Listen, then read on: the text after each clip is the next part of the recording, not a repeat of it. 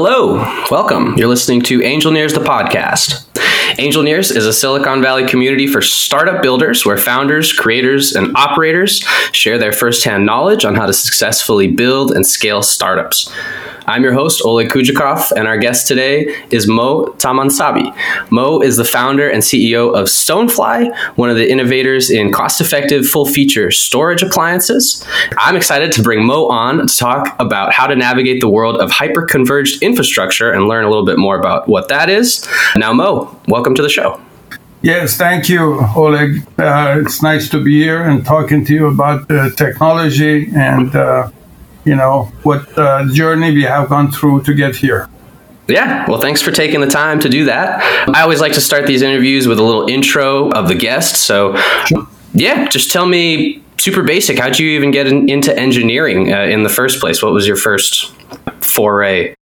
Well, I got to engineering by going to school, So basically, so electrical engineering, and then as part of electrical engineering, we took classes. One of the classes was power.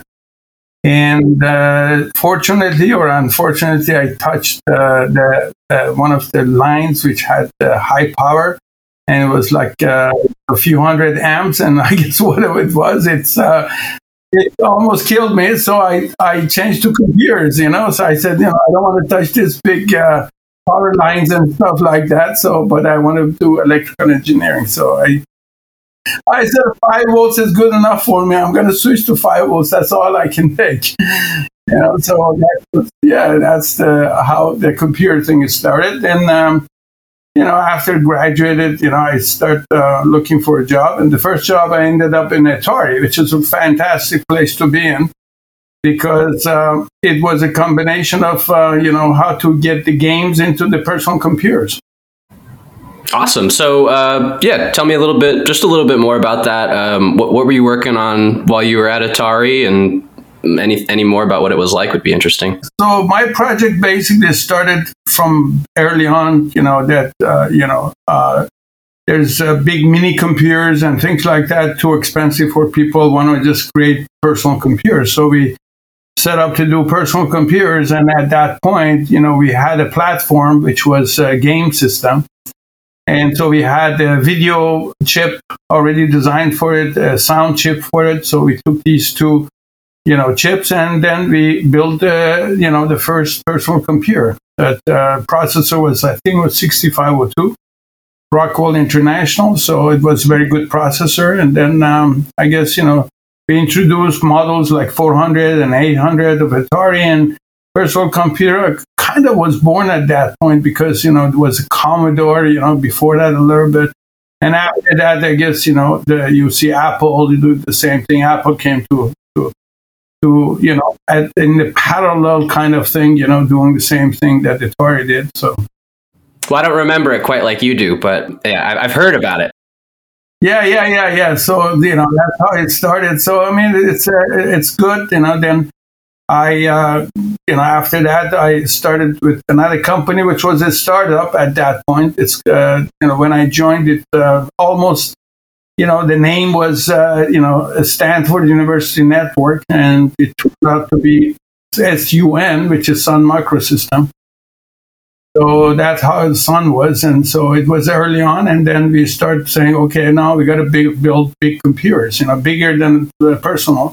But it has to be somehow it can do engineering work. So we focused on, CAD system, which was basically computer-aided design. And so that was the first application or use case for this type of computers, which had more power and was a Unix-based system, which gave them people more flexibility as far as operating system. And then, so it got more advanced and people use it for, programming a lot. So programmers became very interested to use that because it was a Linux-based system, Unix-based system. And then, we got into other use cases, which basically internet, right? So internet between universities and everything I think at that time was financed by DARPA, so we worked on it. So that's how internet, I guess, kind of got started between universities and, and then expanded from there. And so I was at Sun, and then after that, I started a number of companies after that, which is basically we're mostly in the system areas and software development and system areas until we started on storage. Yeah, and that was Stonefly. Stonefly, mostly there was a dynamic network factory which basically merged and became finally Stonefly. So because we had multiple companies and we merged them together, now it came out to be Stonefly, which is very focused on the storage. So it first pioneered kind of working on a protocol because everything at that point was direct attached storage. So it means you had a bunch of disks, and then before that I worked on many products at Sun, storage products. So that's what I was very familiar with those, and so when I went to this ventures with creating products as far as the storage, then I brought that knowledge, and then as I said was mostly direct attached products, which we used iSCSI as a protocol. Then we kind of added I in front of it basically, and and became iSCSI. And iSCSI means what's like it's has a internet aspect, means it's a network connected storage. So I basically make it a network connected SCSI product, and became iSCSI at that point. And we started a domain name registered called iSCSI.com, and protocol at that time number of companies worked on it, and we worked on it. And it was released, I think, in 2002 as a standard protocol for network attached storage products, as the block mode storage. And then it went against Fiber Channel product, which many years we started evangelizing iSCSI as a protocol. So now it's probably, I call it number one protocol for the storage industry. And I think Fiber Channel is kind of diminished, and iSCSI took off, and then now it is millions and millions of people are using iSCSI product or iSCSI protocols. So how does that tie to Stonefly? Can you tell me what the original idea was for Stonefly, and then kind of the company was founded in 2000, I believe. What's happened since then? Yeah, so it's still the same idea. It's working on the storage and use cases of the storage. So it kind of the secret sauce is behind all our products. It's we are storage-centric companies, and so when you're storage-centric means you deal with data, and data changes over a period of time. How you acquire data, you get the data, and how do you store it? How do you protect it? Things like that. How to manage it. So all these stuffs get on the top of it, and it changes right through the time, all this stuff. So protocols that starts coming in, so we worked on iSCSI to make direct attached storage to a network attached storage, right? So iSCSI, that's what it did. And the other protocols were also, which is a file-based protocol. It's called NFS or CIF, which is basically, it's used for shared repositories. And that's also another protocol that it's people use for getting the data into the storage, or storing the data. And then now recently, of course, S3 object storage has another thing that it gets you there, which is the REST protocol. So basically, these three are over a period of time we develop product based on these protocols to acquire the data. Then, of course, the internal system changes, and one of the most important one, the tier of storage, which went from a SATA to a SAS to SSDs and then NVMEs. So basically, the interface changed, so it has become faster and faster and better. So that's another changes that you see in the industry. And then high availability is another one, scalability, which is getting added to the mix, so creates more scalability and high availability for a storage product.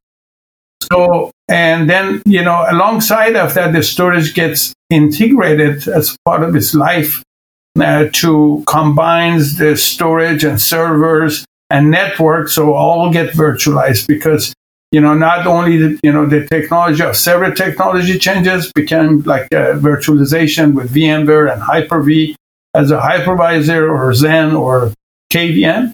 Also, the storage becomes virtualized. So that's what we start virtualizing. Another big change that we provided in starting 2010 in that range and in that time frame, which was storage virtualization, and then combining the network and storage virtualization and servers all together, and that's what's called hyperconverged appliance, HCI. That's what you. Can you explain HCI? But I guess we got that, and we got the main components. Yeah, so that's how it happens. It basically, again, when you needed to kind of utilize your hardware more efficiently. So as part of efficiency of usage of the hardware is you virtualize. So that was a server virtualization. Then we thought, okay, so why not storage? Then the storage stack was virtualized. Then, we also said, how about network? So network got virtualized, which was as part of the servers, virtualization came with that. So combining all these three together became hyperconverged appliance, means we converge all these different resources. Yeah. And what are the benefits of storing data and backing it up this way? Well, the biggest thing for hyperconverged appliance, of course, is hardware utilization. Your hardware, it gets partitioned, between different servers. So you can actually have different servers running on the same hardware platform, which used to be what we call physical and not virtual. So if it's a physical appliance, means that it's bare metal. It's only that particular operating system runs on that one server, and versus the virtualized servers, of course, you got multiple virtual machine, which are the same servers that was physical. Now you can actually put on the same server, and that's virtualization. So means that now you can host different or multiple virtual machine or servers on the same hardware. And so your hardware utilization goes much, much higher because of the cost of one server with virtualization is going to be cost effective rather than buying 5 systems or 10 systems doing the same thing. When you virtualize, you really efficiently use your CPU, memory, and other storage and everything else, right? So that's what the whole idea is. And hyperconverged, of course, added your external storage and virtualized it and became part of the equipment, and then everything all together in one place. Basically, maybe a small data center in the box. Everything is in one box. And also, we recently, last few years, we decided, HCI is great technology. Of course, if you look at HCI, became more or less that's what you see in the cloud. Cloud is a sort of HCI, which its own hypervisor, basically, right? And some of these hypervisors are based on like KVM, like Amazon, right? So it's the same HCI, but a big HCI, that's all it is. And, you also have like Azure, which is Hyper-V version of the hypervisor running. And the difference between cloud and your local HCI, basically call it, is that you have more control over your local HCI versus cloud HCI, because they won't give you access as much in the hypervisor, managing the hypervisor. So there's limitation there. But in your HCI local, is you have more control. You have full control over your hypervisor. So that's pretty much the journey of the hypervisor. The HCI going to become eventually, same idea, that you see, that's called cloud. Well, that's really interesting. And I think I get the difference between traditional data storage solutions and this HCI solution as being everything's virtualized and partitioned in a way that you can treat it like a black box, maybe. Why would you want to do that? Tell me about everyone is trying to put their information and data in the cloud. Everyone's trying to make use of the cloud. Everyone probably wants to make use of big data centers. I'm sure talk about how they can put hyperconverged infrastructure to use. So why would you want to do that? What are the benefits compared to like traditional data storage and backup? Well, which one? The cloud is what is the advantage of the cloud versus HCI or versus the or traditional bare metal systems? Yeah, HCI versus traditional systems is what I was asking. Well, it's just a server utilization, so hardware utilization. So you have much better hardware utilization. You can use, let's say you want to build 5 servers, like you want to email servers, you want application servers, you have accounting servers, you have let's say you have 5 different use cases for building applications. So you might go buy 5 servers, right? And it's okay, it's my email server, this is my accounting server, this is my application, whatever else application server I have here, and so on and so forth. So that costs you 5 servers. That's called physical. Now you can take and go and buy 1 server and then basically put all these 5 applications or 5 things that you have in that 1 server. So now you spend it 1 versus 5. Right? And protect 1, and then there's some other things. Is for example, when you back up, we call this host. So when you go to virtualization, you call it host. So when you back up the host, which has all this virtual machine on it, you can use agentless backup. Means that you don't really have to put agent in every virtual machine that you have, because the hypervisor provides a way of taking snapshots of those machines, and you can do backups of the whole thing from the hypervisor. You don't have to go into each virtual machine. So this way is actually processing much faster, much more reliable, and so on and so forth. So, and you can create different things as a backup, snapshots, replications, and things like that. That you can actually have more data protection capability and also management capability. And, you can consolidate everything to, much better management, interfaces. HCI is best suited for workloads that are making use of horizontal scaling rather than vertical scaling. How does HCI handle scalability and performance for organizations in terms of storage and recovery? With that in mind, can you talk about that? Yeah, I mean, it's basically the scalability is great because you can scale from 1 node and a few virtual machines to hundreds and thousands virtual machines with adding more nodes. And, so it supports pretty good scalability. Also, when you add, you can manage performance by allocating resources like CPU and memory to the machines that they require higher performance load and performance.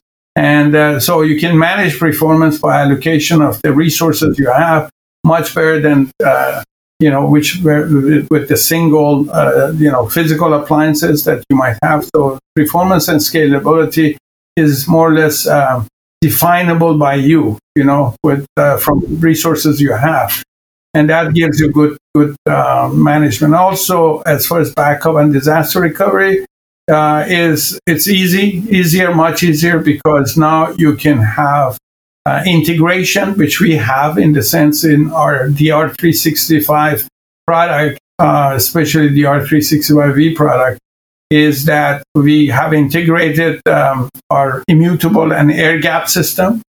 Which is right now in these days is critical to have because of the ransomware, malwares, viruses, hackers, all people who are trying to get to your data and put you out of business, basically. So what we do, we create immutability. Immutability means that we can store the data and assign metadata to it, and when we write it, so it's not deletable for X amount of days, months, years. Whatever policy you assign for that particular data, so that data is immutable, not deletable. So when it's not deletable or modifiable, means that Ransomwares cannot do anything to it. Malwares, viruses, hackers, it's just not there. And air gap also means that when you're using it, the repository or the controller or the node is attached, means it's active, it's there, it's available to you. But when it's not used, it disconnects it. It puts it in a vault and locks it down. So it means, it's not available for ransomware to attack it, or malwares or viruses or even hackers. They don't see it. It's not there. It's disconnected pretty much. So either virtually disconnected or physically disconnected. So we have all different methods that basically create air gap in our product. And so that is a very big advance that we provide as part of HCI system. Also, when you have HCI, you also can do continuous testing system. Means that you can actually test your backup for any kind of dormant ransomware, malwares, and other things, or time bombs, or things that you cannot really discover that you're going to have those problems until you restore it. But when you restore it, it's too late. You already, you have been infected, or some disaster has happened, and now you're going and restoring it, and these things go off and then encrypts everything you got in your environment, and it's worse than before. So now you need to do continuous testing, and these part of appliance, since they are virtualized and those platforms and resources available to you, you can actually do continuous restore in the bubble network system that it creates. Means that bubble network, it mimics your production, pretty much how it looks like. And so it stands up those machines, tests those machines, and then, basically goes through a sequence of what it knows about ransomware, malwares, viruses. It knows about those signatures or behaviors and detects it, and then it flags you and say, hey, this backup is no good, or what you have is no good. It's going to be a problem. So you're alerted before the disaster happens to you, basically. That's what it does. So these are some of the features that it can be incorporated in this type of environment, which basically protects you against all these, misbehaviors, I would call it, right? Yeah. I mean, so basically we've added security features and capabilities as the threats have kind of grown. And this system is better for that. A lot better. It survives. And hopefully keep you in business, right? And, because right now we are pretty much, anybody can expect, get hit with any of these guys every minute. And it's an equal opportunity program. Means that, you could be a 5-person company, or it could be 500 or 5,000 or 50,000. It doesn't matter. It doesn't know anything about this and that. It just basically, once it gets in there, it would encrypt anything you got. So it doesn't say you're a 50,000 company, so I'm afraid of you, I'm not going to do it. No, it's going to be happy. I've seen a lot of companies get affected like this, which are huge company with a lot of resources, or a small company. It doesn't matter. Anybody who has data and anybody has any access to any kind of programs that is running, or internet, or emails, or this and that, or whatever, social engineering, you're exposed. So you're going to get hit one way or another. It's just a matter of time, right? So you might as well just be prepared and protect yourself. And part of the ways of protecting is actually knowing how to protect yourself. And these are some of the methodologies or methods that we use to basically protect the businesses. Yeah. Okay. It makes a lot of sense. Let's get into use cases. So what are some of the common use cases for HCI, and where is this technology most suitable? I know you said everyone with data is at risk, so I imagine that the answer is kind of everywhere. But what do you think? Yeah, well, I think, if I was going to do anything over 3 machines, 3 servers, I go HCI. Because at that time, it really doesn't make any sense, unless you have a very specific reason you are not. But in general term, anybody over 3 or 4 machines in that range, HCI is a wonderful product, right? It's basically, it gives you control over your resources, and it gives you a scalability. So if you want to add another server on it, it takes only a few minutes and you can spin up another machine, versus, going buy a server takes days, months, These days with this supply chain, maybe it takes months, before you get that server. versus in HCI, it could take a few minutes, 5 minutes, 10 minutes. So the economy works for you, the manageability works for you, the power requirement works for you. You save a lot of power, you save a lot of maintenance. So everything is worked for you. The economy of it works for you. And also, as I said, integration with the backup and disaster recovery systems it's a great plus for it. Mm-hmm. Are there any industries that are maybe more suitable than others? What do you think about that? Well, there are some industries which are basically mostly they're single applications, so maybe some manufacturing, stuff like that. Maybe not as much, oriented toward HCI, like they're running like one application, manufacturing application, maybe that. But, then, if you go to other people who have multiple applications running, of course, HCI is there. It could be legal. Of course, they run 10, 20, 30, 100, hundreds of machines, and their legal is there, healthcare is there, large manufacturing also is there, and then, education is there, so it's just all over the place, right? So basically anybody, as I said, over 4 machine, HCI is the great option.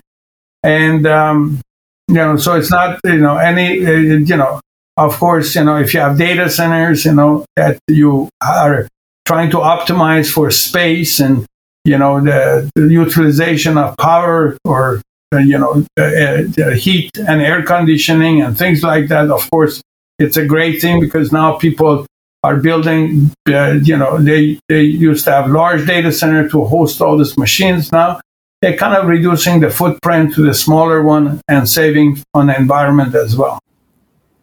It sounds like this technology is incredibly important, and anyone with a complex system should be thinking about using it. Can you walk us through what a typical hyperconverged infrastructure deployment process looks like? I imagine it can't be very easy. Well, actually, it's pretty simple because in HCI environment, there's the GUI that it's basically controls the hypervisors, where deployment of the machines and everything else. So since it's a one pan GUI type of thing, so everything is on one, and it makes it much easier because at the same place that you are, preparing your storage, you prepare your network, you prepare your servers, all that in the single pan. And so you can see that, and you can see, all the performance management, you see all the status of different things. So deployment is very simple and easy, and much easier than, you sit down, try to do single servers and then, networks, deal with networks and switches and things like that. And, connections and cables and all that kind of thing, right? So versus this is, since the network is virtualized between the machines, you don't deal with cables, you don't deal with anything. It's all mostly internal, right? Except you want to go out, which is, it's not as complicated, or, requirements are not that tough, that you have all the virtual NIC ports and, networking and LANs and, subnets and things like that. So it's much easier to do it, and incorporating some other things like features that you might want to put, like security and all that within deployment, I would say it's much, much simpler. If deployment is the simple part, then what's the complicated part? Is it? Well, I don't see anything complicated. It's all good. I don't know anything bad about it. Is as long as you basically figure out, your scalability when you choose it, what kind of resources you add. So sizing, I think, is the challenge. Most of the people have sizing it, because they come from physical appliance, and now you throw them in the virtual appliance. So basically they have to figure out what kind of resources they need. So if they'd be able to initially size it up correctly, and we'll help them to do that, because you can ask a certain question. We have calculators, a lot of calculators, which actually helps you to, allocate resources of that's what CPU, memory, bandwidth, on networking, on things like that, and then the storage areas and tiers and all that kind of thing. So it's very easy to configure it. But yeah, as long as you know what you want right now, and then what kind of performance you might want to get, what kind of application you want to run. So if you be able to provide a little bit of information, then we can say, okay, this needs these kind of resources, which is basically, if you look at it, what resources it is, it's CPU, memory, and storage, and network. So these are the components of HCI. So if you be able to define these 4 components, then the next one is high availability and scalability. How much can I scale? If I need to put more machines, do I go on the same unit? Yes. If you over provision CPU and memory, of course, and disk, of course, and if so it's mostly the software defined. Means everything you have is very much software defined. As you define them, then you use them, and if you want to change it, you change the definition of it, and then it would change.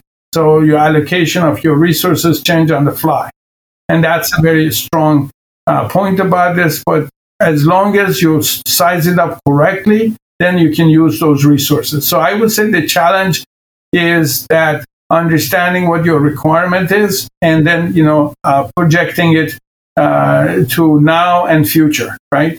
And then getting the right size. And if you don't, then you have an idea how to scale it. Capacity. I have more slots on the server, so I can just plug in more drives, so add more storage. Or how would I add memory if I need more memory resource because I am adding more machines? Or can I change the CPU if it's not enough? I can put a bigger CPU, or I can go to the second node or third node or fourth node and things like that, right? So you can have multiple nodes. So understand your options, basically. Can you discuss a real life scenario where hyperconverged infrastructure has helped, I'm just going to call it HCI, where HCI has helped an organization with their data storage and data recovery needs? Yeah, we have many situations which, if their existing production, which are, let's say, it was vulnerable and it got compromised, if their backup consists of HCI, means that you can restore the whole production into the HCI environment as in the backup environment, which is based on HCI.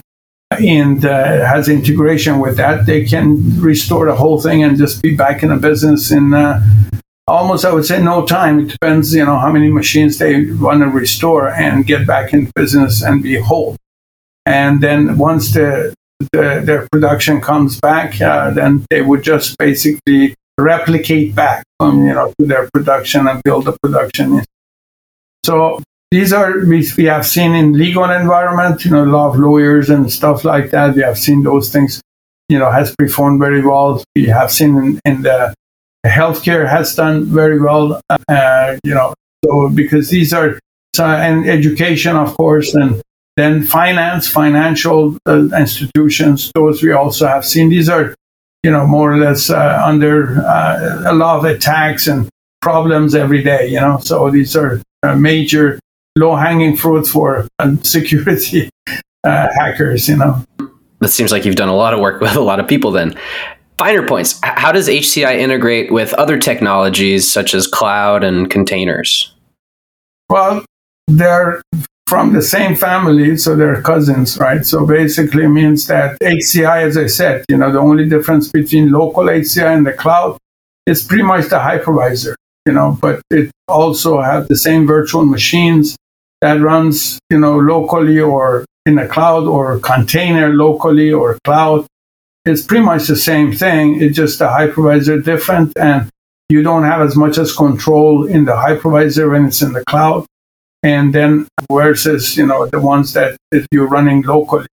So locally you have full control, and cloud you have less control. That's the difference, really, pretty much. Of course, then, the cloud uses different management interfaces but functionality is pretty much the same. They also have pretty much a lot of data services are the same thing, like snapshot, replication, dedupe, or other things, other data services they might have. And also HCI Local has the same features that they have. So the only major difference I see, who owns the product, is that AWS owns the product or Azure owns the product and run it in data center, or you own the product, right? So, and whoever owns the product owns the hypervisor. So then then limitations gets imposed on if somebody owns the hypervisor. So, because you also have other people on the same appliance when you go into the cloud. So you share the same HCI basically. So that's why they don't give you full control over the hypervisor. How about integrating with existing infrastructure? How does HCI integrate with existing data center infrastructure and support like legacy systems? Yeah, no problem, because it uses the standard protocols and on the network. So basically, communicating with other legacy environment uses TCP/IP mostly on the network, on the machines, virtual machines, Linux, Windows. So they're all the same. So the legacy system does not really know this guy is HCI next to it or it's a physical appliance. It's pretty much the same. So it has no problem. It integrates right. So you can actually go in there, and most of people do is that maybe they have like a 10 physical machine, and they go in there and then you say, oh yeah, I need to virtualize and HCI type of thing. Maybe 7 of my machines, So they reduce it to one HCI appliance, and then maybe they want to keep 3 of their machines.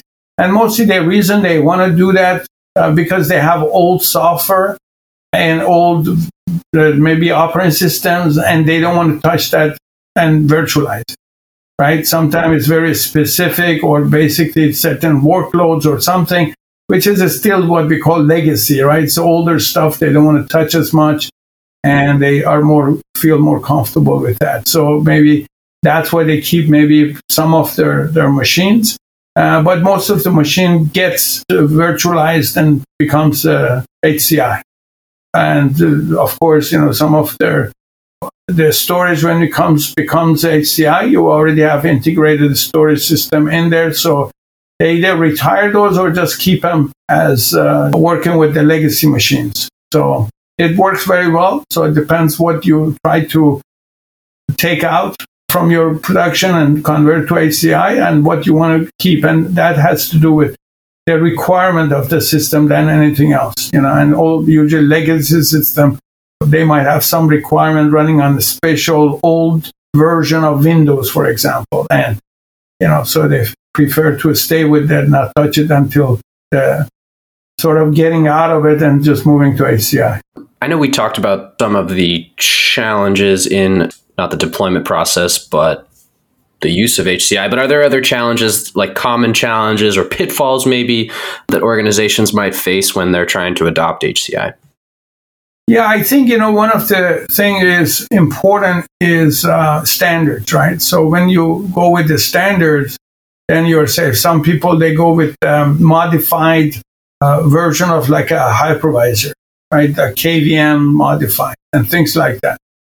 They start creating compatibility. So there are HCI systems that they use their own hypervisor to save money, or because like some of the hypervisors like KVM or Zen and stuff, they're free. They're open source free. So, and some vendors, they actually use those, which is great. But the problem is compatibility. When you want to back them up, all of a sudden you run into compatibility. When you want to integrate it with some of the packages, then you run into problems. So I would go with something which is more supported, so more mainstream, so you don't get stuck with something that you cannot do, basically. So usually we recommend VMware or Hyper-V as a hypervisor in HCI because it's more mainstream, more supported, and support is a big deal. It's a very big deal on compatibility, but also security,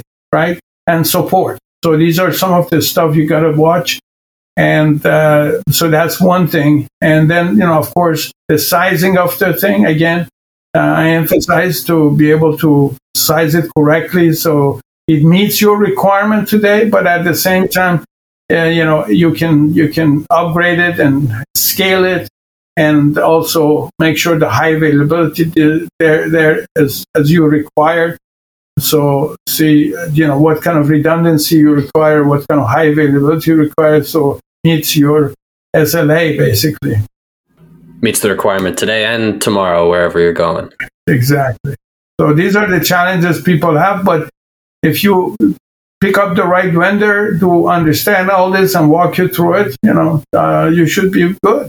And that's the whole idea, right? That's the whole idea of buying something that works for you and continue working for you, and cost of ownership is low, and has a pretty good life.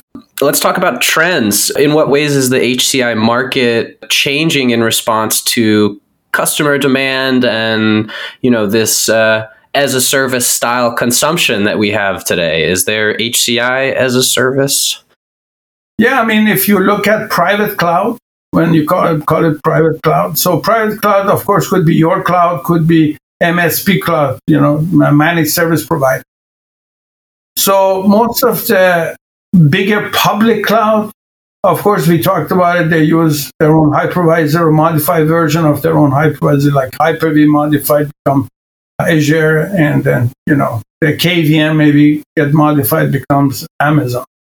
Now, what happens in a sort of a private cloud either is yours or is MSPs, somebody managed service provider provides it. But they also provide the HCI. So HCI is their cloud, basically, most of the time.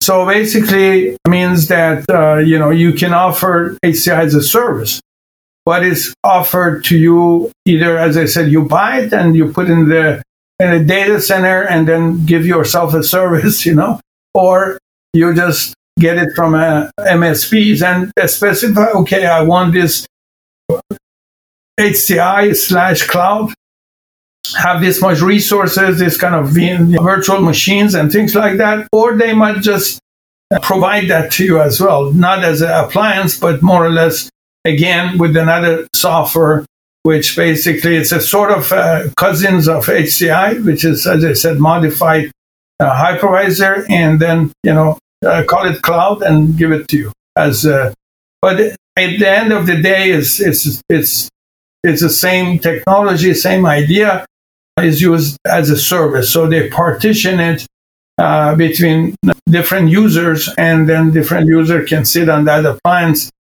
That's why they might call it cloud. Versus, if they say HCI as a service, means more or less they want to give you the appliance as a whole, so you kind of own the whole appliance in their data center, and you get the whole resources. So that might be something you prefer because you have more security, you don't have noisy neighbors and stuff like that, and other things, right? So yeah, you have to inquire with MSPs or your vendors if they would be able to give you either one. How about edge computing? Is HCI always a good fit at the edge? It could be, right? It could be. It depends how it's configured and what kind of resources you want to have at the edge. Yeah, it could be, but as I said, HCI will shine if you have more workload to run, so more servers. So usually edge is very specific, so may not need as many servers running on the edge. So maybe not as much versus other use cases that you might have, which utilization is required, and hardware required. It would be key, and so it might use it there. What's your opinion about the prospects of software-only options? It's great. It's fantastic. We sell that.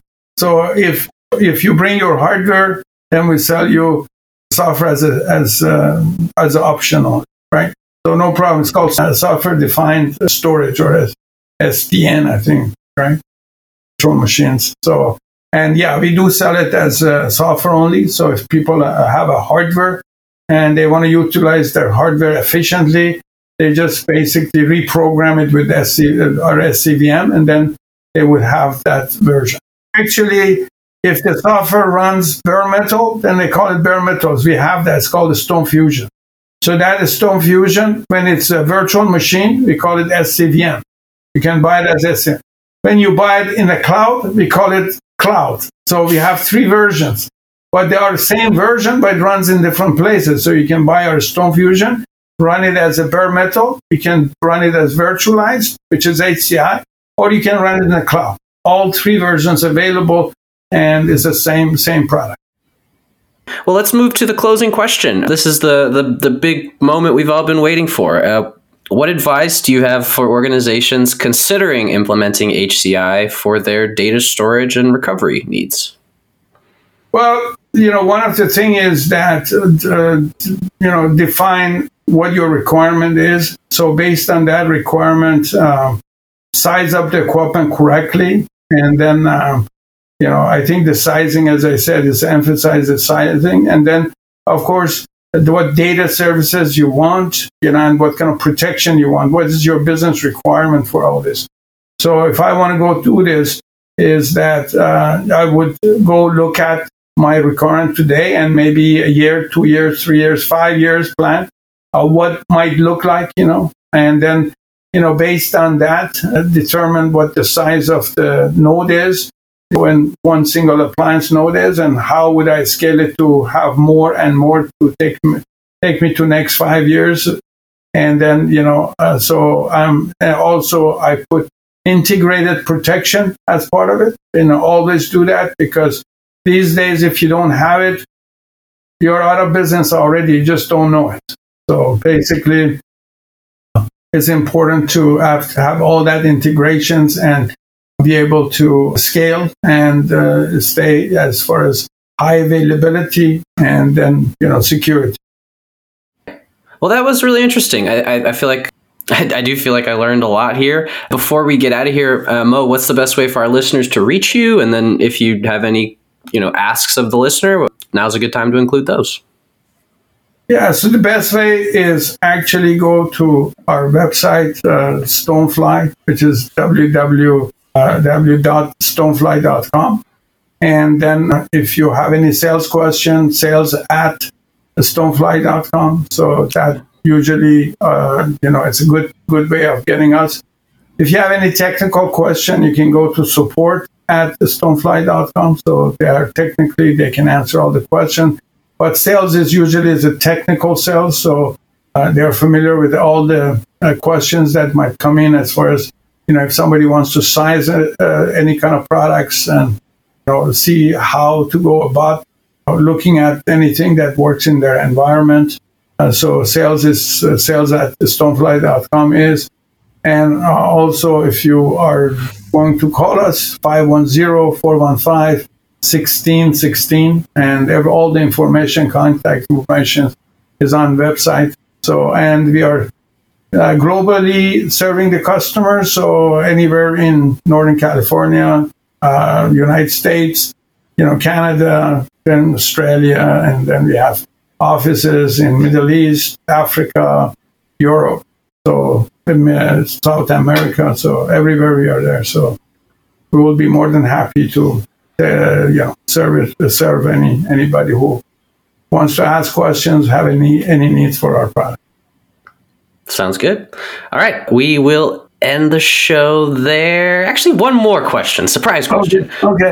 All right. Everyone's remote nowadays. You worked at Atari, Sun Microsystems, and now the startups. Are you located in the Bay Area? Or where are you? Yes, I am located actually in the heart of Bay Area. So I'm between San Francisco and San Jose.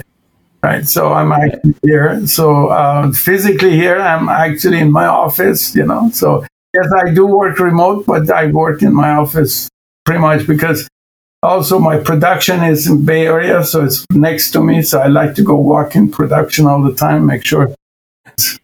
Yeah. Yeah. Make sure it's working. Walk around. I'm imagining like that scene. I don't know if you've seen it from Silicon Valley, where it's like they just zoom out. They're in a data center and they just zoom out, and it's just like bigger and bigger and bigger. Yeah, that's exactly what happened. Sounds like a nice stroll. All right, Mo. Well, if you liked our show, please subscribe wherever you listen to podcasts. Thank you, and leave us a rating. Mo, thanks for joining the show. It was awesome to have you on. We appreciate you taking the time out of your day to do this. You got it. Thank you so much for having me, and you guys have a wonderful day.